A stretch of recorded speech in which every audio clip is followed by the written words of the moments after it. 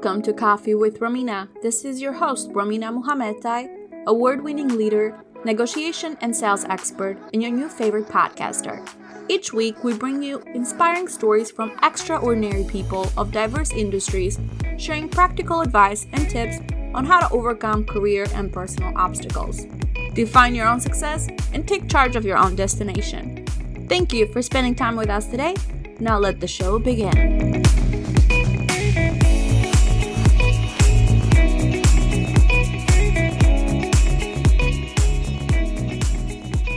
Hello, my beautiful listeners. This is your favorite podcaster, Romina, and welcome to Coffee with Romina. Technically, this is the first official episode under the new name. Well, the first interview episode, I should say, because we launched an episode explaining the name change. Now, if you are used to RM Podcast FL, just a side note, the new podcast name is Coffee with Romina. If you do want to listen to the previous episodes as well as the future episodes, you can always go to connectwithromina.com as all the links, again, are absolutely functionable. Before we jump to today's interview, I want to remind you guys about the sales online course that we have launching on February 22nd. So absolutely go ahead and click on connectwithromina.com/courses and you would be able to learn more information on it and how to up your own sales game. Since we're talking about sales, today's guest actually is a marketing and sales regional manager. Greg is the president of Learned Leadership, as well as being a very successful regional sales manager and regional operations manager for major service providers in oil and gas industry. Greg has been the assistant coach to a high school boys soccer team in Charleston Catholic High School in Charleston, West Virginia for over 15 years and had led to 5 state championships in the last 6 years. He actually gets into details of how he was able to help the soccer team reach new milestones and build new dreams for the team. The episode is named The Real Power of a Dream because the whole story has a plot twist at the end. A story so amazing that even made it in an international speaking event that Greg had in Tokyo. And everybody started taking notes, even with the interpreter translating the story. The whole stage was mesmerized. So, I don't want to lose any more time. I actually want you guys to enjoy the show. And don't forget to leave us a 5-star review and a short comment. Did you do it yet? How about now? Oh, you want some more information to be convinced that we deserve a 5-star review? Okay, not a problem. I got that for you. Coming up right away. I'll let you guys enjoy the interview. Hi, Greg. How are you today? Great, Romina. It's a beautiful day in the neighborhood. Yes. Fun. Today, I am in beautiful Kilo Island, South Carolina. My daughter and I are here to run a race tomorrow. We'll be the only 2 runners since they canceled the race. And we decided we're going to do it anyway. My wife and business partner are here with me. So you got to be somewhere just as soon be here. and it's pretty easy to socially separate. Yes, definitely. Well, I definitely want to pass on the mic to you first. If you want to tell us a little bit about yourself and how did you go about the career that you have right now? Introduce yourself to the audience. Boy, started at West Virginia University College and thought I planned to be an engineer, and through a series of whatever it was, work-study jobs, ended up in ag engineering. And from that, long story short, back in the 70s, our country was trying to really grow the energy sector. And a company by the name of Halliburton interviewed me. And nobody knew who Halliburton was until Dick Cheney became the CEO. And, that's another whole story. But I was with Halliburton for 34 years in the oil and gas industry. We did fracking, and I did a lot of move up through management and into sales. And then basically I've been in the energy business for 40 years. But ended up being also because of a little company called Amway. Got approached and was a terrible business owner. But what I learned through Amway, the ability to run your own business, those skills were just incredible. And I met a guy by the name of Willie Jolly, who is in the DC area. He's a Hall of Fame speaker. And he kept talking about NSA, National Speakers Association. And I became a member. And what I learned from that has really driven my career, between the leadership skills I learned from Amway and getting involved with the National Speakers Association. I'm their chapter president in Ohio, past president now. But that really has skyrocketed my career. And my wife and I started our own business. I've written several books, Learned Leadership, Just the Fraxman, and a couple others. And that really got things going. And we've been now the last 4 years, our company's called Learn Leadership. We help companies develop their employees.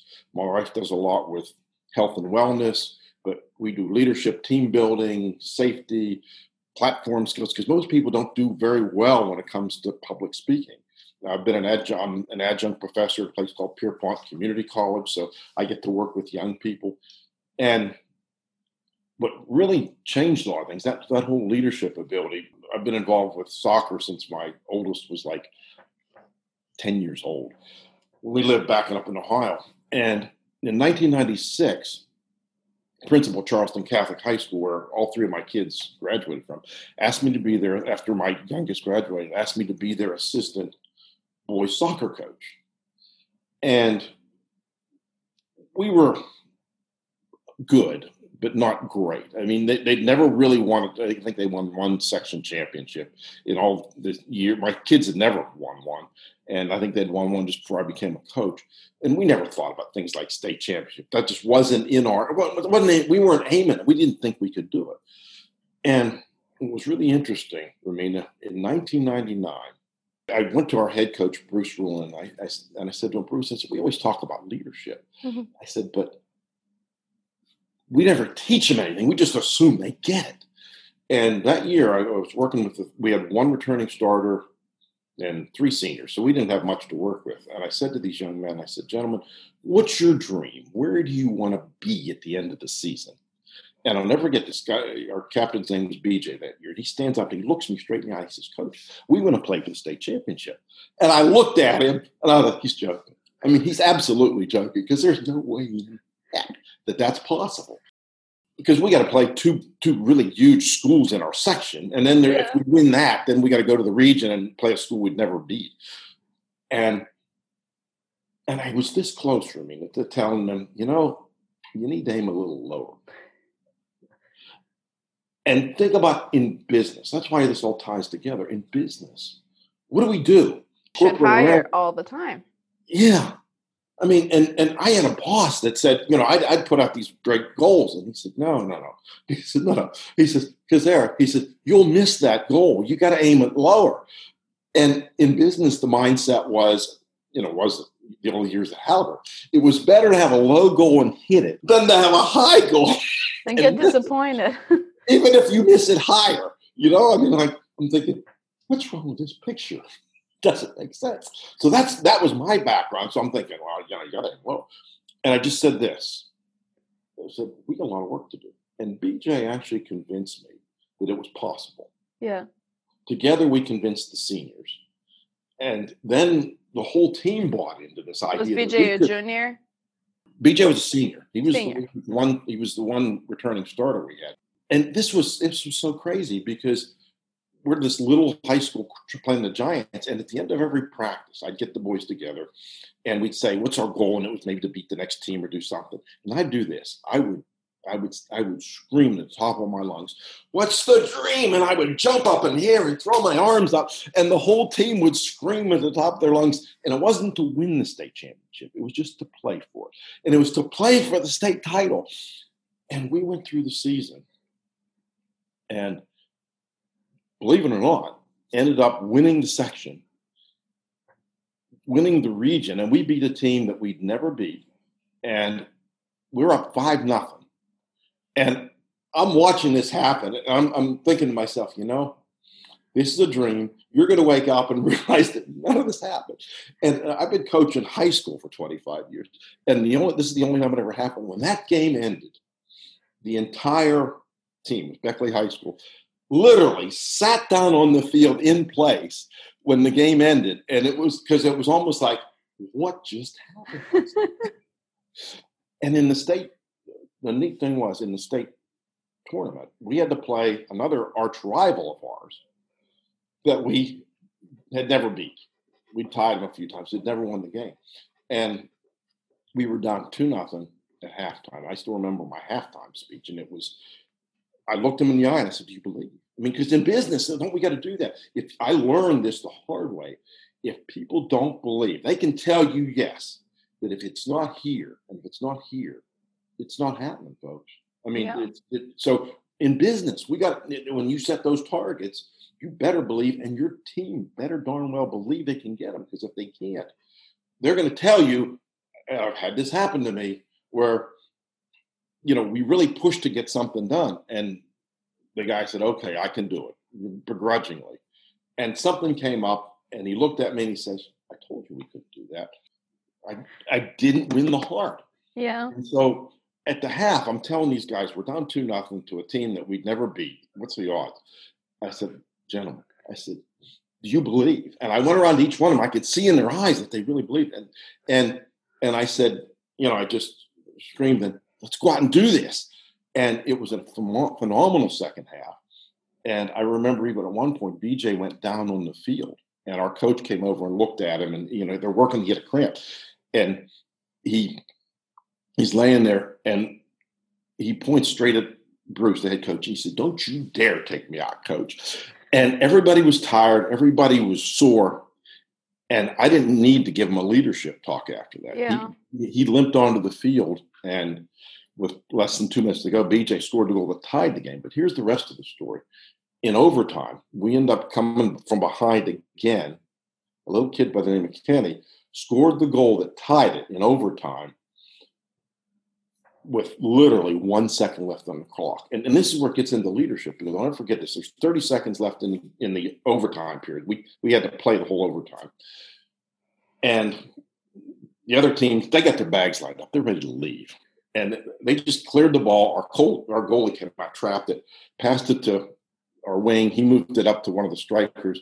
And BJ got the ball in front of the goal. And the clock's winding down to 10 seconds. And he passed the ball to little Kenny. And I thought of that. It took me a while to grasp what happened. 2 weeks later, I realized that, and this gets back into business again, is BJ could have taken the shot. That was his dream. Yeah. To play the state championship. He was a shot away from tying the game again. And he passed it to Kenny, a little freshman who shouldn't even been on the field because the starter got hurt. And he had developed Kenny. And that's what we have to do in the industry. We develop people. If the leader thinks, "I'm the leader, I know it all, you do what I say," that's not a leader. What great leaders do is they develop people.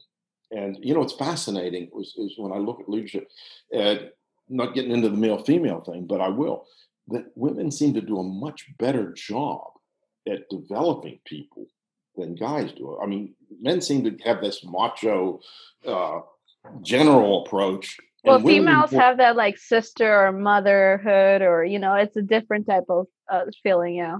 It really is. And what I've seen from women in leadership, I mean, that's a lesson to be learned, is I've watched them develop people and have better teams and better results. So, that's just a thought to ponder. And anybody can do it. It's just a matter of, do you want to? But he passed the ball to Kenny. He trusted enough in that he developed this young man. Kenny sticks it in the goal with 1 second left, literally. Ties the game. We go into a shootout. And in the shootout, anybody doesn't understand soccer, it's a series of 5 guys shoot, and whoever gets the most goals wins. Our goalie had saved 1 goal. We have our senior, a guy by the name of Nathan Keister. He's a doctor now. Yes, Kenny's a doctor also. It's amazing what these young men do after the fact, because I couldn't see him. And in the shootout, Nathan is the kid that he comes to us and he said, "Look, coaches, I'm a senior. I'd really like to be one of the 5." And he's the 5th guy. Our goalie saved 1. All Nathan's got to do is stick the ball in the net and we win the game. And he does. And we go to play for the state championship. And the next day we lost. We lost big time because they'd achieved their dream. And I'm looking at these kids, and they were wore out because the night before. And I'm saying, "Do you believe?" And I'm looking in their eyes, Romina. And it's like, the lights are on, but nobody's home. But the key was that year, the fact that we could play for the state championship changed everything for the last 25 years. I mean, that's how you talk about one young man's dream has changed countless lives, literally, and I'm talking about around the globe. Because when I tell this story, I was telling it to a Chinese group through an interpreter. Well, they got it. I mean, they sent me pictures. I've got this picture of a soccer ball, but that group influenced people halfway around the world. They didn't even know it. But here's the rest of the story, though, that when we do things, this whole leadership business, you don't know where it's going to go. It was April 2012. Coming home from work, I'd been out of time for the day, and we're going to a concert that night. And my wife had called me from work, and she said, she was on her way home. Got home, took the dog out, and I get this phone call. And the gentleman said, it wasn't my wife. And he said, I'm calling from your wife's phone, Greg. She's been in a little accident here in downtown Pinch, which is, I live outside of Charles, but Pinch is a really small town. And he said, she's okay, but you might want to come down here.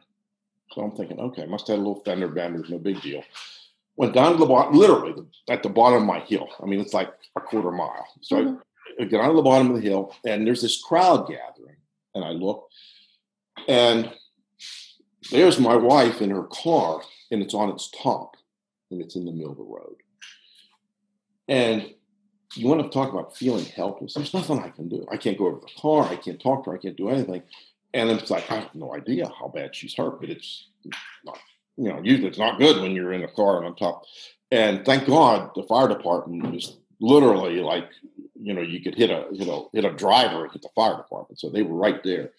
And and what she had done, she's a diabetic. And that's why we do the wellness thing.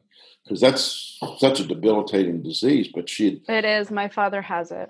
Okay. My father and my grandpa. So yeah, I know what I'm talking I can relate. So her blood sugar had actually gone low, and she passed out. And she was downtown in our little town, and she took a 3,000-pound Subaru Outback. And in the span of about 50 yards, I guess when she passed out, she hit the gas, and she put that car airborne. And she took out a street sign, and she went through a utility pole 6 feet off the ground. I mean, I didn't know you could get that car going that. She got some skills. It was really skill. I was amazed that she could do that. And so I didn't know that until later, that she'd knocked out the street sign out and went through that utility pole. She hit a little hill and rolled the car multiple times. And that car, she got on all four sides. And the top, obviously, it was unbelievable. So but because she had her seatbelt on, because of the airbags, she had a gash in her head where something had hit her. And thank God the fire department was close to her; they could take care of that. But she broke her neck. I mean, just from the force of the crash was that high. And I'll never forget it. Sunday, this was a Friday night. Sunday morning, she's in the hospital. She's in ICU, and she's got some bruises and whatever, and she's got all this stuff, paraphernalia, all the IVs and the electronic monitoring things, and she can't move. And it's 8:00 Sunday morning. This team of doctors comes in, Romina, and you know how doctors are. That's like low whispers, and they're just their white coat just gives you a little. Yeah, it's like especially if you see a couple of them, you're like, oh no. It's not like, hey, how's everything going? It's Sunday. Well, it's a beautiful day today. So they're doing this, and as they're leaving, and my wife's been hanging around with me for 45 years now, but she says this. She just can barely talk, and she says, and the head trauma doctor has to come over. And he's got to do this. He's got to put his head down. He says, yes. She says this. She says, we have a trip to Disney World planned for the middle of next month with the grandchildren. Is there any reason I can't go? and he loses it. He's like, oh, he starts laughing. And he looks at me and he says, he said, it might be a little uncomfortable if you're driving. And I said, well, I got plane tickets. He said, no problem. And I know, I'm from Pittsburgh. I know my relatives. If I'd have said to any of them, if that would have happened to them, they'd have said, sell the plane tickets, cancel the condo. We're not going. You got a strong one. She's not a quitter. She's not. And it gets better. Uh-oh. As they're leaving, Uh-huh. I recognize one of those doctors. And this young man looks at me and he says, Oh my God, don't tell me it's the soccer he says, player. "Do you remember me, Coach?" And I said, "Nathan, I'll never forget you."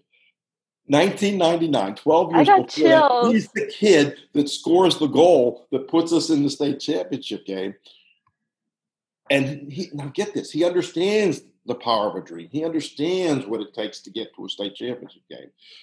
And I said, "Nathan, I'll never forget you." And I said, "Should I call you Dr. Kister?" And he said, "Well, I am Dr. Kister. You can call me Nathan, Coach." But guess who my wife's doctor is on the floor that week? Dr. Nathan Kister. And guess what? That was Sunday. Monday, he knows her dream.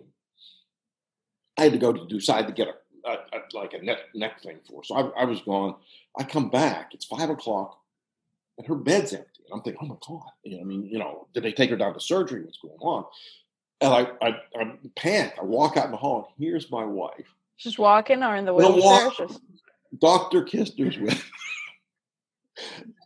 And she's walking down the hall. Can I just say I love your wife? Like, this is amazing.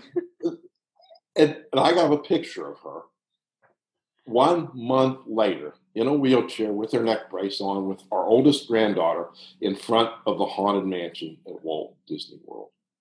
Now that, folks, is the power of a dream, but who would have known? And, you go back. And I said, what if I just told BJ, aim lower?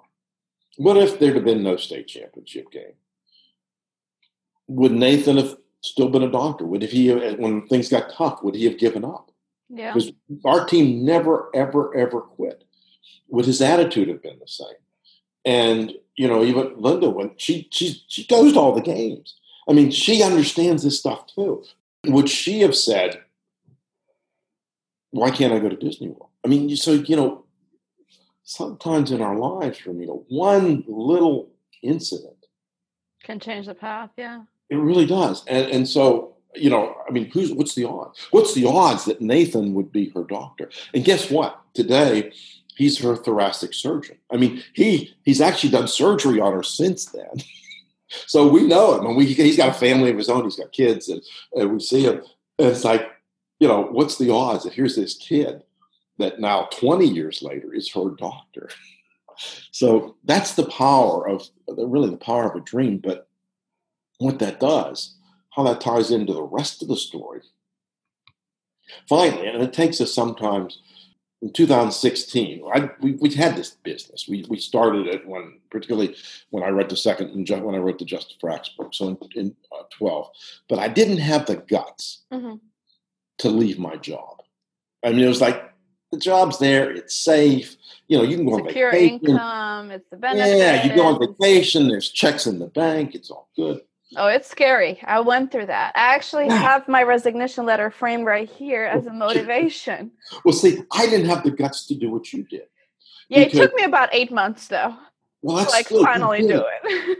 What I did, and I led the region. We went through our company. I left Halliburton and went and wanted to be a motivational speaker. And then I realized, this is back in 2008, that I was leaving the one industry in 2008 that would make a significant difference in my family's life, because we didn't have energy. We had the energy crisis of the 2000s and 90s.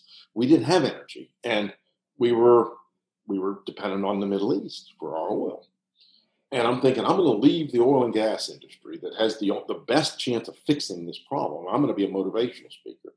And I figured it wasn't quite time. And lo and behold, I made that decision. The next day, this guy calls me. He says, Greg, we're starting a drilling company in Pittsburgh. Do you want to be the Eastern sales manager?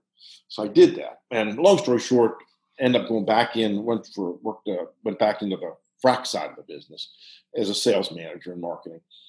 And then in 2016, I thought, well, geez, everything is great. I mean, the industry's struggling, but I'm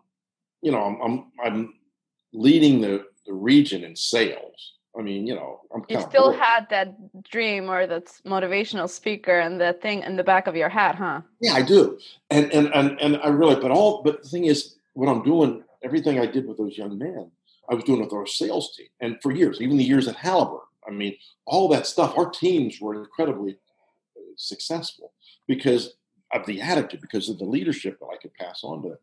But in 16, my boss, who was actually an employee for mine at one time, we went through some restructuring, and he got the manager's job in Pittsburgh, which was fine because I didn't want to go back there. And our house was almost paid off. Who wanted to do that? And he says to me, he says, Greg, he says, we're having breakfast. And he says, Greg, he says, this is Houston's decision, not mine, but I'm going to have to let you go. He said, times are tough. And I laughed. I said, thank you. Because I needed that. Yeah. Boost. And I'll believe it or not, I got a nice severance package. But 3 months later, the company goes bankrupt. Hey, Sometimes other people have to make decisions for you too, though, because you don't have that, that push, no matter how motivated you are, no matter. Sometimes people have to just make that for you. And that's what happened. I came home. I told Linda, I said, the best thing just happened today. She said, well, I said, I got laid off. I said, now we can do, I've been in the energy industry for 40 years. Mm-hmm. Now we call the shots. We can finally start to make money for ourselves. We made millions for our employers. Now we can do it for ourselves. And it was tough. It took about 6 months. But through some industry contacts, and one of my friends in the oil and gas industry, she works for Energy Education. We talked about having a meeting and just getting everybody together and do some PR work for the oil and gas industry. And at that meeting, a gentleman approached me and he said, Greg, he says, we're starting an economic development initiative and we need someone to do our marketing. Would you be interested? And it was Shell Crescent USA. They were only a few months old at the time. And in fall of 16, I became the marketing director for Shell Crescent USA. And our goal is to, started by business and community leaders. And the goal is to let the world know that West Virginia, Ohio, Pennsylvania, that region has got abundant natural gas because nobody knew. And literally my wife and I were in Tokyo. And that whole trip is we could have another hour of discussions on the Tokyo trip, which was phenomenal. But can you imagine? We started that. And the ability to aim high, because now I was totally unencumbered. I mean, it's all me. I mean, on our business side, what we're doing on the training side is doing okay. But when we actually went to a place, the World Petrochemical Conference, I approached the executive committee and said, this is where we got to be at Shell Crescent. We got to be at this world conference. And they didn't have much money, but they threw it. They went all in. We became a sponsor. And to give you an idea of the power of the dream, they spent $30,000 to go to that conference. And we learned a lot. We had one lead, $30,000. But how much did that lead convert to? That's what's really cool. We knew that our goal was to market to the top energy users. Yeah. With about 100. 50 of them were at this conference.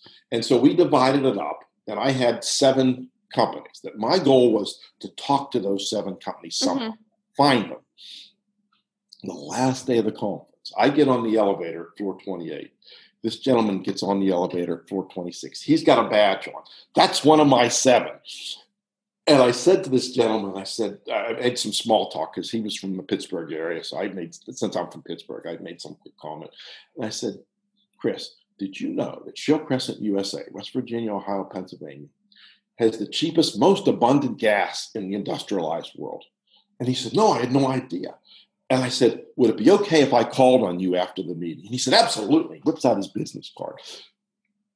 That was the only lead we got. It was the only time I saw the guy. We got off the elevator on floor 2. He went one way, I went the other. I never saw him again, except 2 weeks later, I'm in his office with another one of our guys. You took elevator pitch to a whole nother level. Exactly. And it really literally was an elevator pitch from 26 to 2. We got the business card, got the meeting, and we learned from those folks. Was enough to get us to do our first study with a big company, IHS Markit. And what IHS Markit did, they looked at our region. And this guy calls me in October of 17. And this is really important for your listeners, because here's the power of this stuff. This guy calls and he says, Greg, he says, we thought Shale Crescent might have a slight advantage over the Gulf Coast. He said, we had no idea it would be this big. And their study showed that our region, if you built a major petrochemical plant in the Ohio Valley, let's say Pittsburgh, Ohio, West Virginia, we were 4 times more profitable than the Gulf Coast because the feedstock is there, the energy, natural gas. And what's really important, a lot of people don't understand, they think of natural gas as energy, and it is. Mm-hmm. But what's really important is the feedstock, our computers, the shirt, you name it, the paint on the wall, all come from petrochemicals. And these people want to talk about renewables. And the hard fact is wind, solar, are fracking products. You can't have them without oil and gas and fracking. I mean, so anybody says we're going to get rid of oil and gas and we're going to go to renewables, I'm thinking, no, you're not. Unless you're going to be, sun yourself during the day, but don't plan on a windmill, solar panel, or an electric car, which is 70% petrochemicals. So that's the hard information that the average individual does. My pharmaceuticals, any pills we take, petrochemicals, oil and gas, fracking. That's how basic that stuff is. So long story short, what they're telling us is the oil and gas is here. The raw materials are here, but we didn't know that IHS did is 70% of the people that make stuff out of that material, the converters, the manufacturers, 70% of the people who use polyethylene, polypropylene are in Ohio, West Virginia, and Pennsylvania. And it was like, oh my God. We literally, the only place in the world, that little section of the United States, which is now 35% of the natural gas in the United States comes from that region, West Virginia, Ohio, Pennsylvania. And if you made that a country, those 3 little states, we would be the number 3 natural gas producer in the world. Oh, wow. That means is USA is number 1 without Shale Crescent, Russia number 2, Shale Crescent number 3, and Iran, China, that little region produces almost twice as much natural gas as the entire country of China. So long story short, we're sitting on this gold mine and nobody knows and that was where the ability to aim high, learning from my soccer experience, our chairman, Mark, said, well, Greg, you can get us on the main stage at the World Petrochemical Conference with this, can't you? I looked at him and said, Mark, you have no idea. I said, you don't just buy your way onto the main stage. I mean, that's a coveted position. I mean, you don't just walk in there. I mean, that's impossible.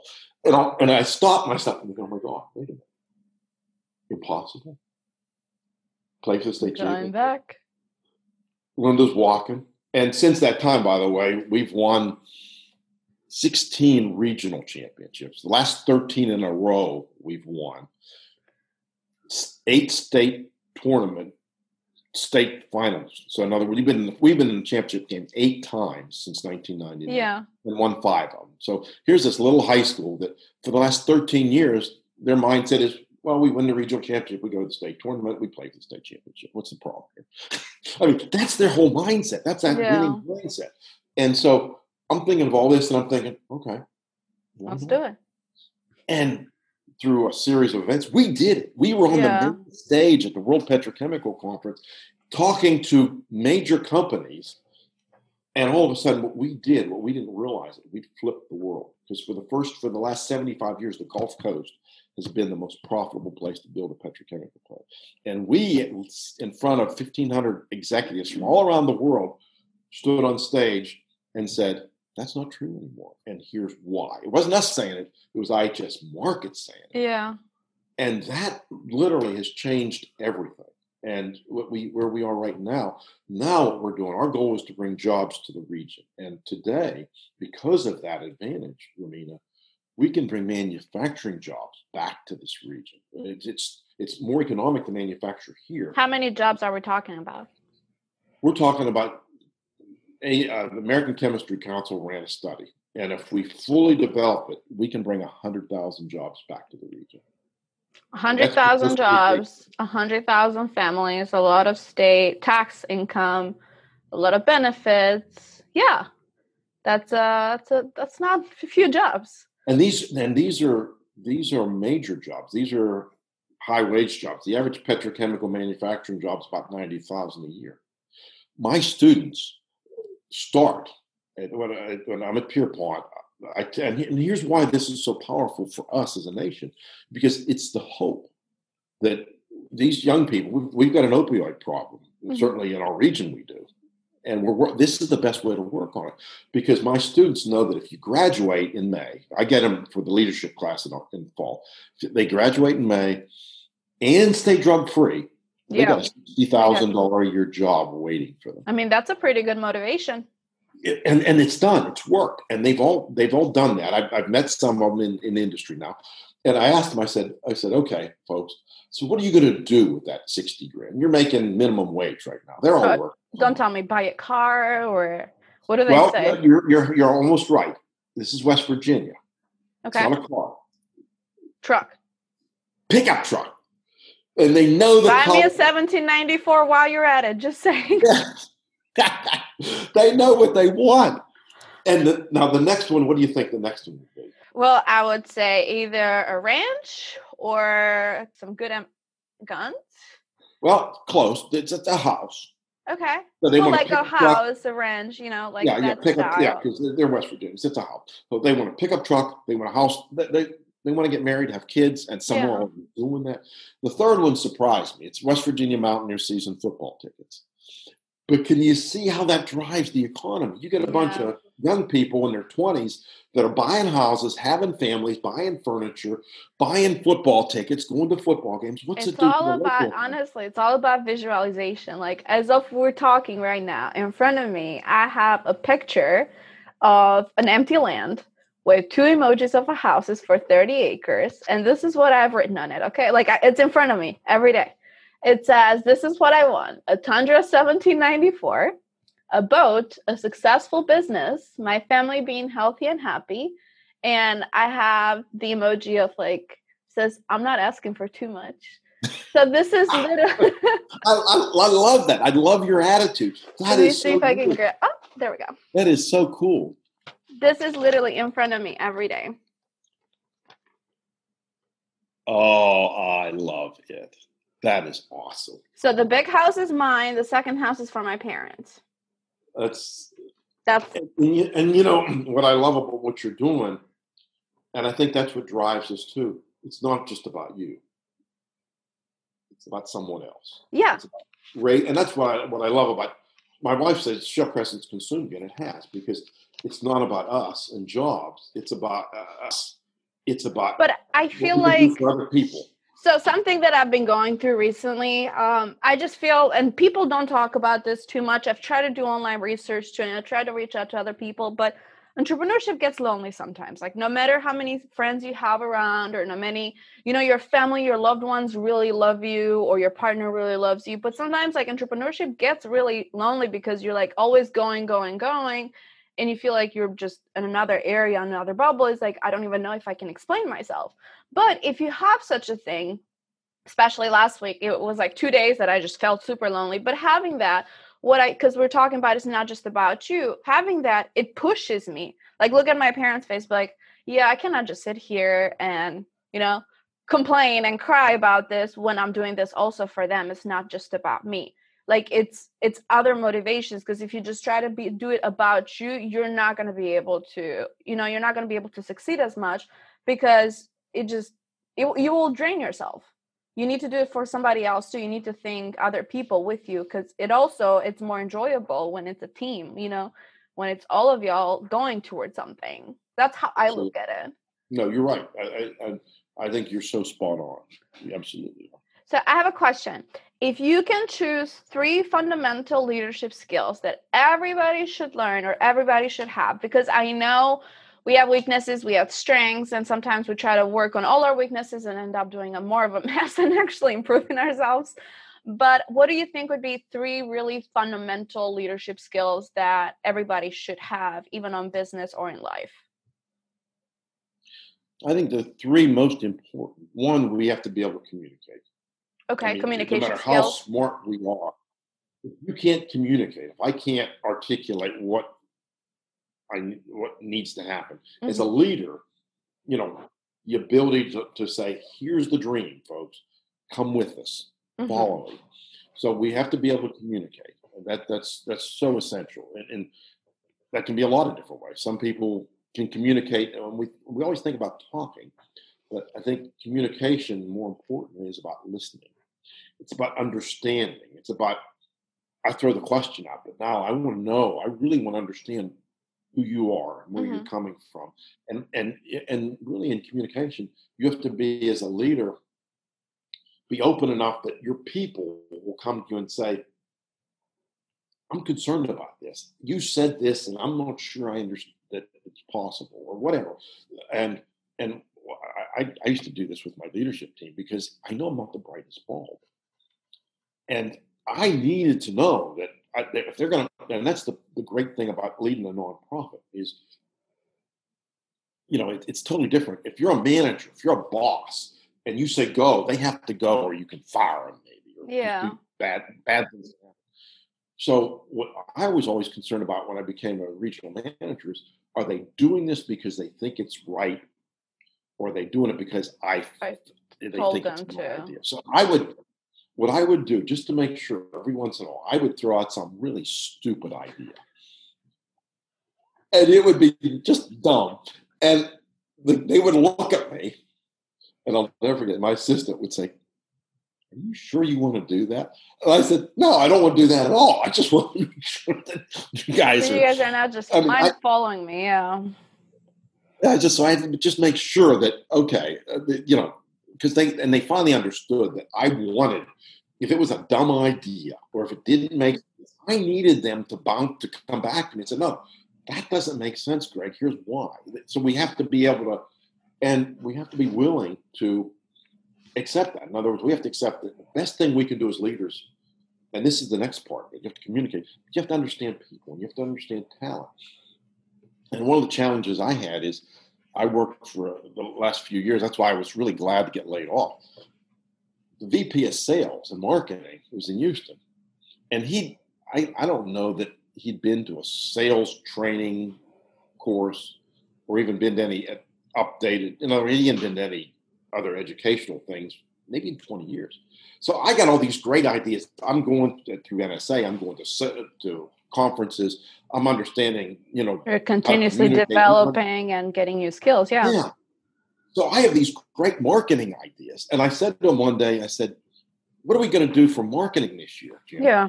And he said, marketing. He says, you go out and knock on doors and your team does. The guy he was totally clueless. And so everything I did, I had to do it on the QT. Yeah. I would implement things because I knew if I went to him, he'd say no, or yeah, that didn't work, or he had no idea. So the challenge was he was not open to the smart guy. If he'd have been really smart, I probably wouldn't have got laid off, and that would have changed my life in a very negative way. But if he'd have been smart, he'd have looked at his team and said, I got this guy. He's probably smarter than me in sales, and I want to use him. And I think that's what we have to be. Sometimes it's the ego, though. Like, you cannot be better than me, so. And you got to park that ego. And I think that's the part of to develop people. That's the goal. We need to be able to put a team together. We need to, and the team, when I put a team together, doesn't matter whether it's athletics or business, is I don't need 5 Gregs. I got 1. That's all I need. The other 5 or 6 or 7 need to be diverse. We need a whole different set of skills. And I'll give you an idea, when I was regional manager, there was a lady that she was my secretary. And I watched her building, and she was kind of like almost mentoring me. And I said, Charlene, I'm going to move you to office manager, and you're going to be on the leadership team. And she was like, and the guys really, really balked at that, to have a woman on the leadership team. And they fought me on it. They lost that battle. Because what I loved about it, because we all thought as guys, we thought one way. And she always was communicating to the employees and had their trust. And we'd come up with something, and she'd say, guys, did you really thought about it this way? Yeah. And she really, we needed that diversity on our team. And that's why when I see the greatest teams are the ones that have diversity. Sometimes it's age, sometimes it's culture, sometimes it's ethnicity. It doesn't really matter. But that diverse team brings together different ideas. And as a leader, you've got to be willing to be that facilitator. And you don't have to be the idea person. You need to facilitate. You need to bring everybody together. Just mastermind behind the scenes. Lead. Yes. And at the end of the day, what I loved about it is what I knew I could do is constantly, I didn't need the praise. They needed the praise. They needed the praise. They needed the encouragement. Yeah. And I won because the team won. As the leader, if the team wins, you win. So my boss didn't need to know how great Greg was. That was no problem at all. I wanted my boss to know, and some of these people on our team were from different parts of the company. Yeah. Anytime I could get someone on the team, and I'd send his boss and his boss's boss a letter and say, "We have Joe. Joe just did this for the team. Wow, he's awesome." I did something for Joe. Joe couldn't tell his boss how great he was. I could do that. So that's the ability of a team to be able to put those things together. And I think the other part of that, so we get the ability to understand people and build. So, we have open communication skills, people skills. And then you got to have an attitude, and you got to have an attitude that's positive, that's winning, that when everything goes to heck, when COVID hits, everybody says, "Oh my God, what are we going to do?" You look for opportunity. And that's what we did at Shell Crescent. When COVID hit, it was like all of our leads come from these big conferences, but they're dead. You can't get a lead. I haven't figured out how to get a lead from a virtual conference. I can't talk to anybody. And even if you do, it's not the same. It's not, yeah. So, but what we did do is, because of our speaking skills, and we looked at what we had going on in the region, and we reached out to our media. And they were looking for guests during the pandemic that could talk about the pandemic, articulate it well, and be entertaining, be good guests.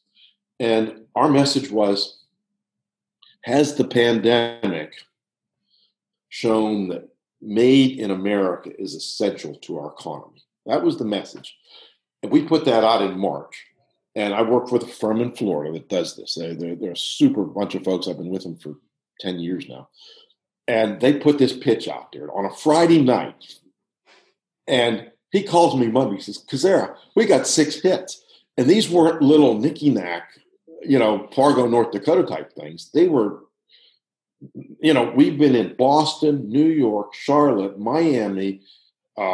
We have a station in Tampa. We're on them on a regular basis.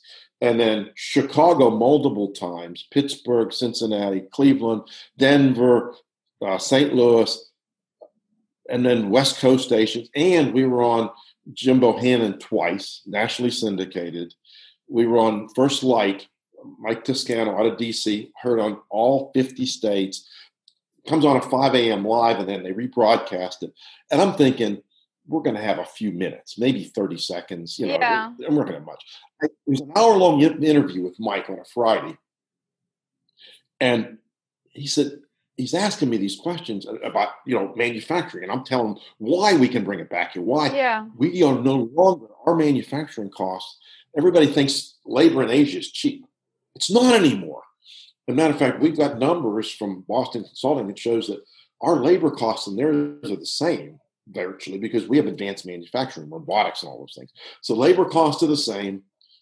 Our energy is a whole lot cheaper because it's here. They got to get it from the Middle East. And the market's here. So because of that, we actually are the best place in the world to manufacture, not China, not other places in Asia. So I'm putting this out there, and Mike stops, and it's a recorded interview. He says, "I feel really bad, Greg." He said, "I think I should know this stuff." He said, I had no idea. And I said, right, most people didn't. Can you imagine our little Shell Crescent, USA, Marietta, Ohio, Parkersburg, West Virginia. We got 15 minutes on First Watch. Nice. National, coast to coast. And so we've done half of those shows that we were on 60 plus radio shows. Half of them were nationally syndicated. We got our message to the world. We did not, if it wasn't for COVID, we'd have got some coverage, but not to what we did. So that was an opportunity that we found. We looked for and so leaders have to have that attitude, that we can win. Because if I'm the leader and I don't think we're going to win, we ain't win. It ain't happening. So you look at an obstacle as an opportunity. Like, how can I convert this to something new, different, and still efficient? Exactly. So that's the mindset. You got to have a great attitude. You got to have a positive attitude. You got to have a vision that is high, that people want to follow. So your attitude and your vision are really important as leaders. Great communication and the ability to understand people and be able to put a great team together. Those are the three that I see. So I also wanted to ask you regarding the books, though. I think the books are a really great strategy to promote yourself because, let's be honest, people don't make millions out of books unless you're like a very super crazy talented with high fantasy author. That's a whole nother story. Yes. Those are rare. But why did you write the books? Did you try to get your message more across, or was that a more of, I'm going to get my message across, I'll put my name more out there? And if that was the case, how did that help you on your own career? Oh, that's really a great question.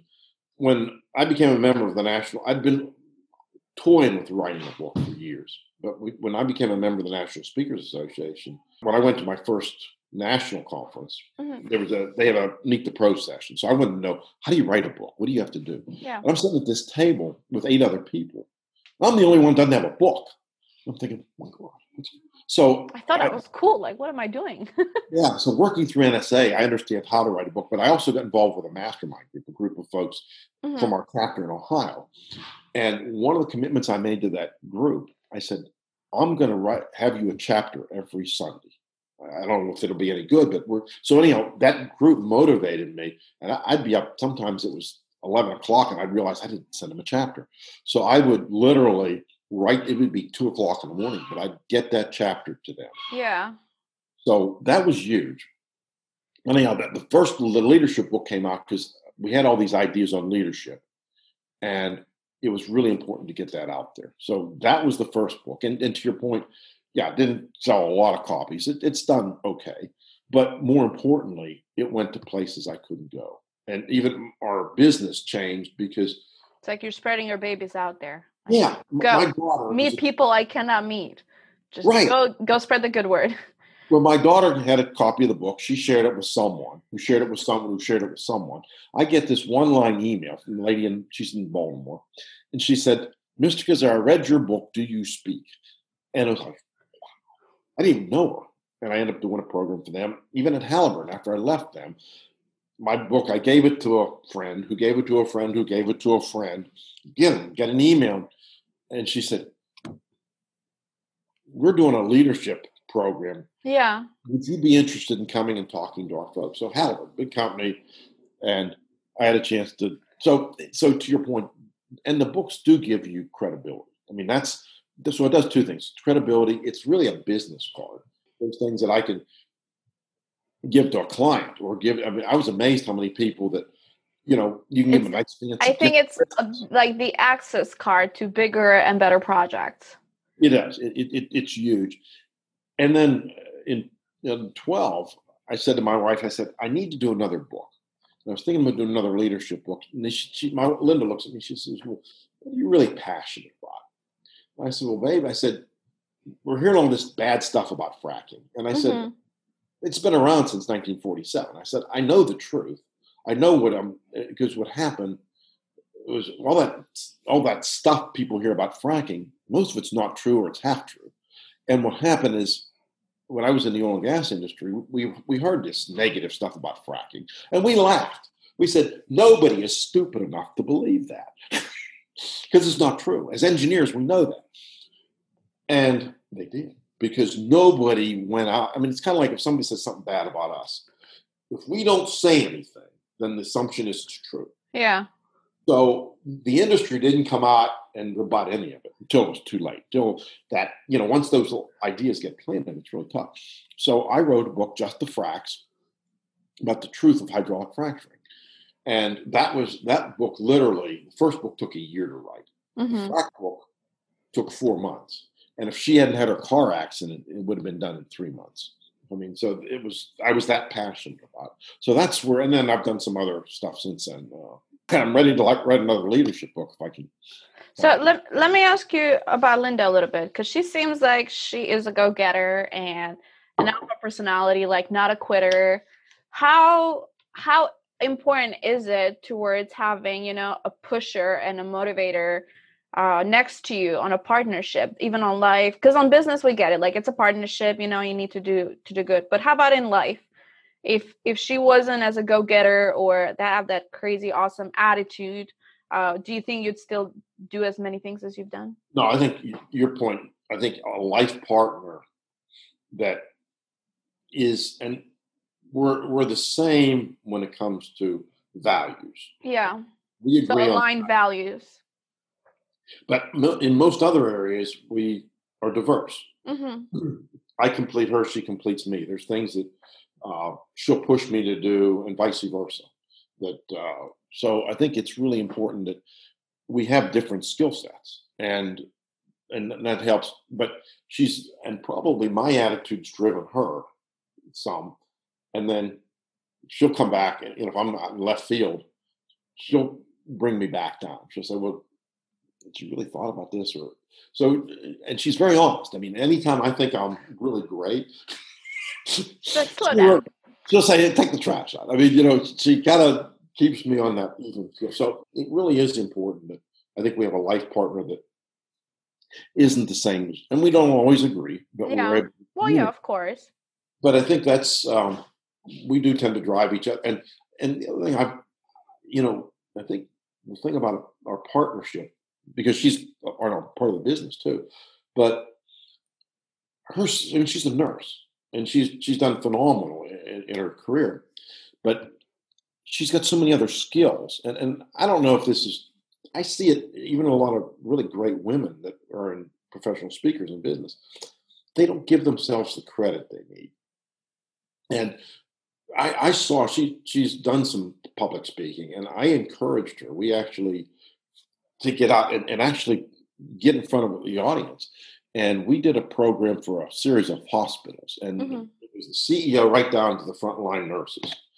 And oh God, she was nervous, but she was awesome. And she told what I loved about her. She told the audience, she said, "This is really making me nervous." And that's a great icebreaker. But they related to her.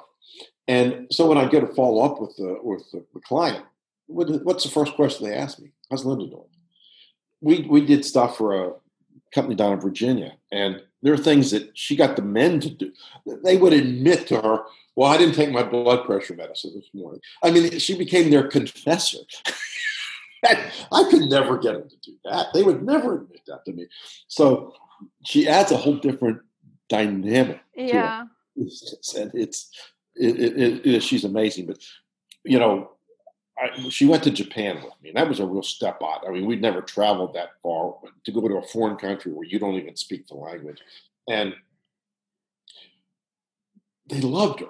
I mean, and she would, we'd be eating the sushi, and she would eat anything. I mean, literally, there was stuff that had these little tentacles coming out of it. It's like, I'm not eating that. And but the Japanese people loved her. I mean, it was really very adaptive and very adaptive. And like I'll share one thing. It's the ability, that was the other thing as leaders. You got to get out and challenge yourself. And we're on this train going into Tokyo from the airport.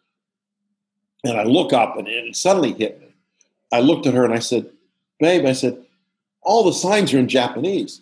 And she looks at me and she says, "Well, Greg, we are in Japan."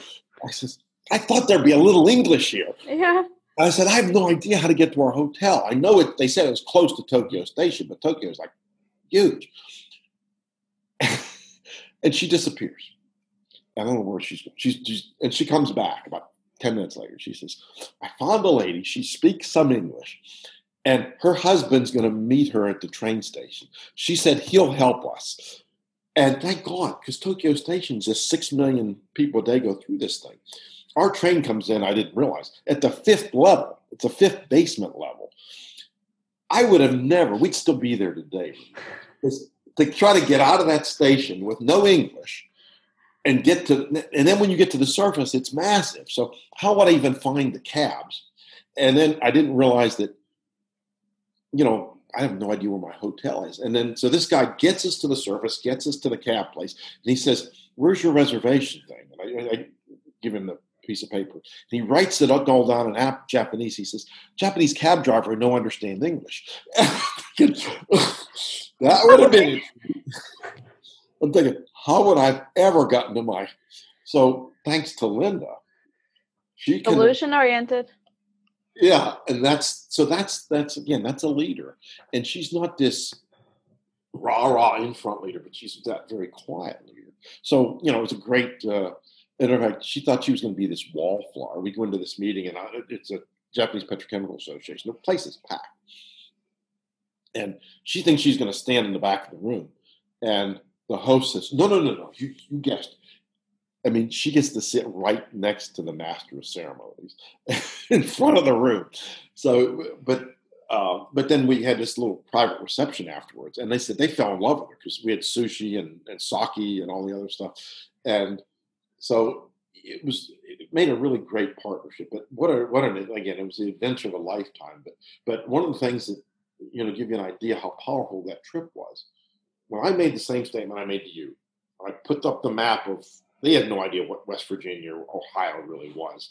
I put up the map showing the United States and who we were. And I had no idea when I moved to America. I saw like a map and I was like, oh, I just thought it was United States. I didn't realize there was actually states. And like, I don't know where the states are.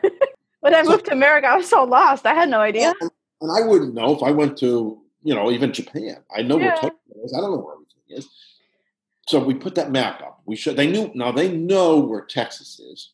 Yeah. They know where New York City is. And they know where Hollywood is. They got those three figured out. The rest of it is they got the three corners. Yeah. But we showed that. And we said, this is Shell Crescent. And I said, this little part of the country, at that point, it was producing about a third of the U.S. gas supply. As soon as I made that statement, the whole room grabbed their pens and they started writing like crazy. And they came up to me afterwards and they said, we had no idea. All the gas was in Texas. So that whole group suddenly was opened up to an idea that, wow, we can actually locate here where the energy is and where the market is. So, and it's really fascinating. We've seen even one Japanese company that's located in our area. He was one of the guys. I said, what keeps you awake at night? And the plant manager's VP says, the difference between the dollar and the yen. I said, what? Where did that come from? He said, Greg, he says, at that point, 3 years ago, he says, we're getting 80% of our stuff from Tokyo. He said, so when that exchange rate changes negatively, he said, there's months I thought I made money and I'm losing money. And he's gradually shifted. And again, the Japanese understand this now. He's probably, right now, he's at least 60%. Going to be soon close to 80% of his supplies are going to be coming from the region, not Tokyo. So that's good for the U.S. It's good for him, and it's actually good for his company. Now, all that money that they spent shipping the cab of the truck over here, fully assembled, he's making his own cabs now. That's huge. That's jobs. He's more than doubled. He's gone from 300 employees to 600 in the last 3 years. Oh, wow. Those are real live jobs. And so the region won, the people win. He wins as a manager because he's making his profitability higher. And the company wins because now they're more profitable because they're not spending money on transportation. They're actually spending money on making stuff here. So they're getting their supplies regionally. So that's the advantage. And at the end of the day, we're seeing it. I think like my Subaru's Japanese car, most of it's made in the United States. So they figured out, but we gave them a reason to understand why. And the trip was important for business, but it really changed from Linda and I. It was amazing. I mean, for us to be able to work together, and she, like I said, she was phenomenal. So does that help? It does. No, it does absolutely help. Now I have a question though. I keep saying I have a question. I have a lot of questions. Who is Greg after 2020? Because 2020 has been a year on steroids, up and down like crazy. I don't even know how to describe it. I feel like we've experienced 10 years in 1 year. But yeah. Who is Greg after 2020? Good question. I think what I see, at least for the next few years, is what we've learned this year. And we've got half a dozen projects that have actually have advanced. I mean, we've had people sign leases and get ready to build stuff. So what we want to continue to see is that job growth in our region. But, something kind of like the whole business with Nathan and Linda, when you do something and you do it for the right reason, when you do it to help someone or because you just give with a loving heart, you never know where things are going. And here's what we learned through the pandemic is we're worried about jobs and profitability. But what we didn't realize until the pandemic was we actually have the solution for climate change. And, we got people who are talking about wind and solar and everything, and that's great. There's nothing wrong with that stuff, except that when I see a windmill or when I see a solar panel on the church roof, I don't see clean energy. I see dead Chinese because I understand how that product was made. It takes rare earth metals. And those rare earth metals. But aren't solar panels too only about 20 to 30% efficient? Right. Oh, there's a lot of other problems. You're right. And it's funny. Another one where I was asking another one of these executives, I said, what keeps you awake at night? He said, well, part of our business is solar. And he says, my big problem is getting people to understand that solar panels don't work after dark. It's solar. I mean, I said, that's a problem. He says, yeah. He says, they can't understand why that when I put up a solar installation, why they need other energy. I mean, these are smart people. So to your point, yeah, I mean, I'm confused. Okay. Now think how dramatic this is. The Green New Deal. If you read that, and I have, 95% of that, it's all wind and solar. And I'm thinking, are they nuts? I mean, when it gets dark and the wind's not blowing, if you read the energy sources in that Green New Deal, the only two that actually work 24/7 would be wave power and hydroelectric. Everything else goes away at some point. And if you don't have natural gas or something as a backup, you always need a plan B. Yeah. I mean, when the sun's not shining, the wind's not blowing, and up here in West Virginia, it's 10 degrees, we will be using renewables. We're going to be out there cutting wood and putting in the fireplace. I mean, if you're in New York City, you don't have that option. So, that's part of what my mission is to let the world know from a truth standpoint is you can't do this. You can't even make that solar panel without oil and gas. And that's the hard part that I think a lot of our young people need to. It's easy to say, oh, let's have an electric car and let's get rid of oil and gas, and you don't have your electric car. I mean, it's that basic. But here's the rest of the story, which really is fascinating, is renewables aren't as green as everybody thinks, but more importantly, the challenge we have right now, even if that all worked, and even if we could reduce our greenhouse gases to neutral here in the United States, if they're right, and I don't know if they are or not, but let's assume that they're right. And let's assume if we don't cut our carbon, bad things are going to happen by 2050. And I can understand why young people are concerned because 2050, I'm going to be really, really old. But we're going to still be around. Right. But if I was 25, by 2050, I'm only 50. I mean, if the world, so I understand they're more concerned about the future in 100 years than I am. Except for my family. I mean, I'm still just as concerned. But the bottom line is, nobody has. In 19, U.S. CO2 levels dropped 2.6%. We're using more natural gas. We're using renewables. We're doing a lot of other things. So we reduced our carbon in this country by 2.6%. That's really good. Nobody seems to want to talk about that, but it's the truth. And those are government numbers. China increased their CO2 emissions by 2.9. They totally undid everything we did. Now, unless we figure out how to help China and other Asian countries fix that problem, doesn't matter. I mean, we might as well all have a good time, eat, drink, and be married because it's going to be over. I mean, if all we do is fix us, it's over, have a good time, da-da-da-da. But here's how we fix it. Because we can manufacture cheap, we can actually, what we learned is if a manufacturing facility is built in Shell Crescent, it actually has a much lower, matter of fact, you totally eliminate most of the carbon footprint because Carbon footprint to get energy from Asia to China. Carbon footprint for China to ship products 12,000 miles from Beijing to New York City or more. If the energy's here and it's under the plant, you might have to ship the energy 50 miles. When you make the product, again, you're shipping it maybe 100 miles to the plants. And then those plants are shipping that same product within a 500-mile radius in one of the biggest economies in the world. We ran some quick numbers. We're looking at if we shut down a plant in China and build it in the Shell Crescent, USA, you could reduce that carbon footprint by 50 to 75%. Just by changing the location of it. So the solution to global warming, to climate change, is to manufacture in the United States, and preferably in the region we are, because it's even better here. So that's the fix. Nobody's got that. I mean, no matter what our new president does, he's not going to fix China. I mean, he's not going to talk to them. It's going to take more than that. And China's going to do what's going to be best for China. But we can compete now. We can actually make stuff cheaper here, make stuff better here, and actually reduce the carbon footprint and provide jobs and tax benefits. That's where I want to go in the next 3 to 5 years to get that happening. And then maybe at that point, I can come down here to Kiowa or go to Florida and chill most of the year. Well, you are absolutely welcome here in Florida. There you go. Oh my goodness. Where can people connect with you, Greg? Can they find you on LinkedIn, on your website? Where can people I'm on LinkedIn. I'm on Facebook, but I really, LinkedIn's a great place to go. My website is gregcazzera.com. I'm on that.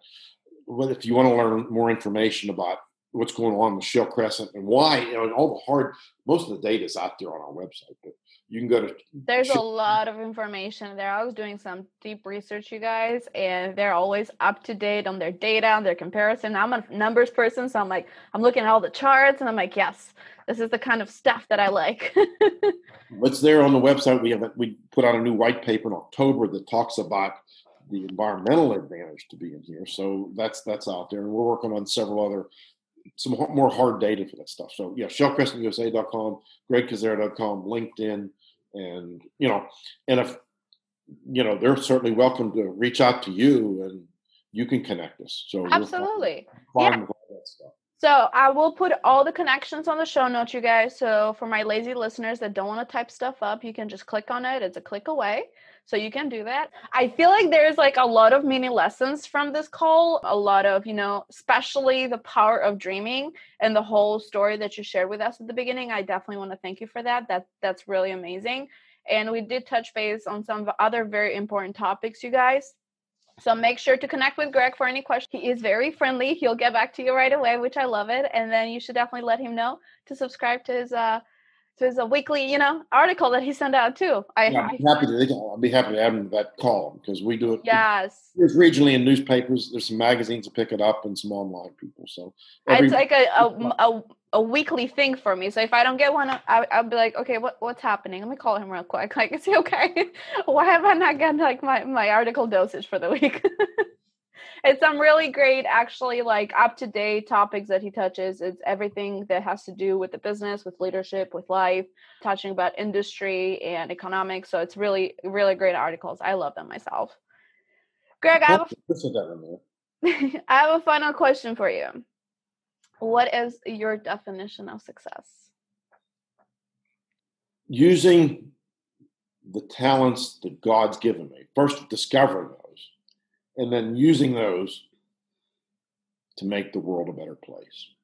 If I can do that,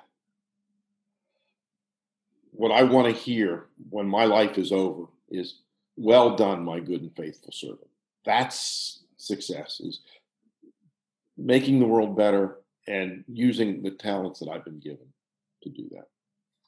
Okay, that's not my final question. I have another follow-up question. What are 3 things that you want to be known for, like a legacy that you love to leave behind? I would say certainly being a good husband and good father. And probably being a person of integrity, because that's important at the end of the day. And hopefully being someone that's who'd have thought it was possible, that that's changed the world in a better way. And it may be creating jobs, it may be cleaning up the environment, but those would be the three things that the work we've done has changed the planet, has made people's lives better, and made the planet cleaner and healthier. I like it. Thank you. Like I said, I'll attach all the information where you can connect with Greg on the show notes. Greg, thank you so much for being a part of the show. Thank you. I mean, appreciate all that you do. This is good stuff. I enjoy it. I have a ball. Absolutely. Thank you. And for you guys, make sure to tune in every week. We have new and awesome episodes just like this one every Tuesday. Have a great one.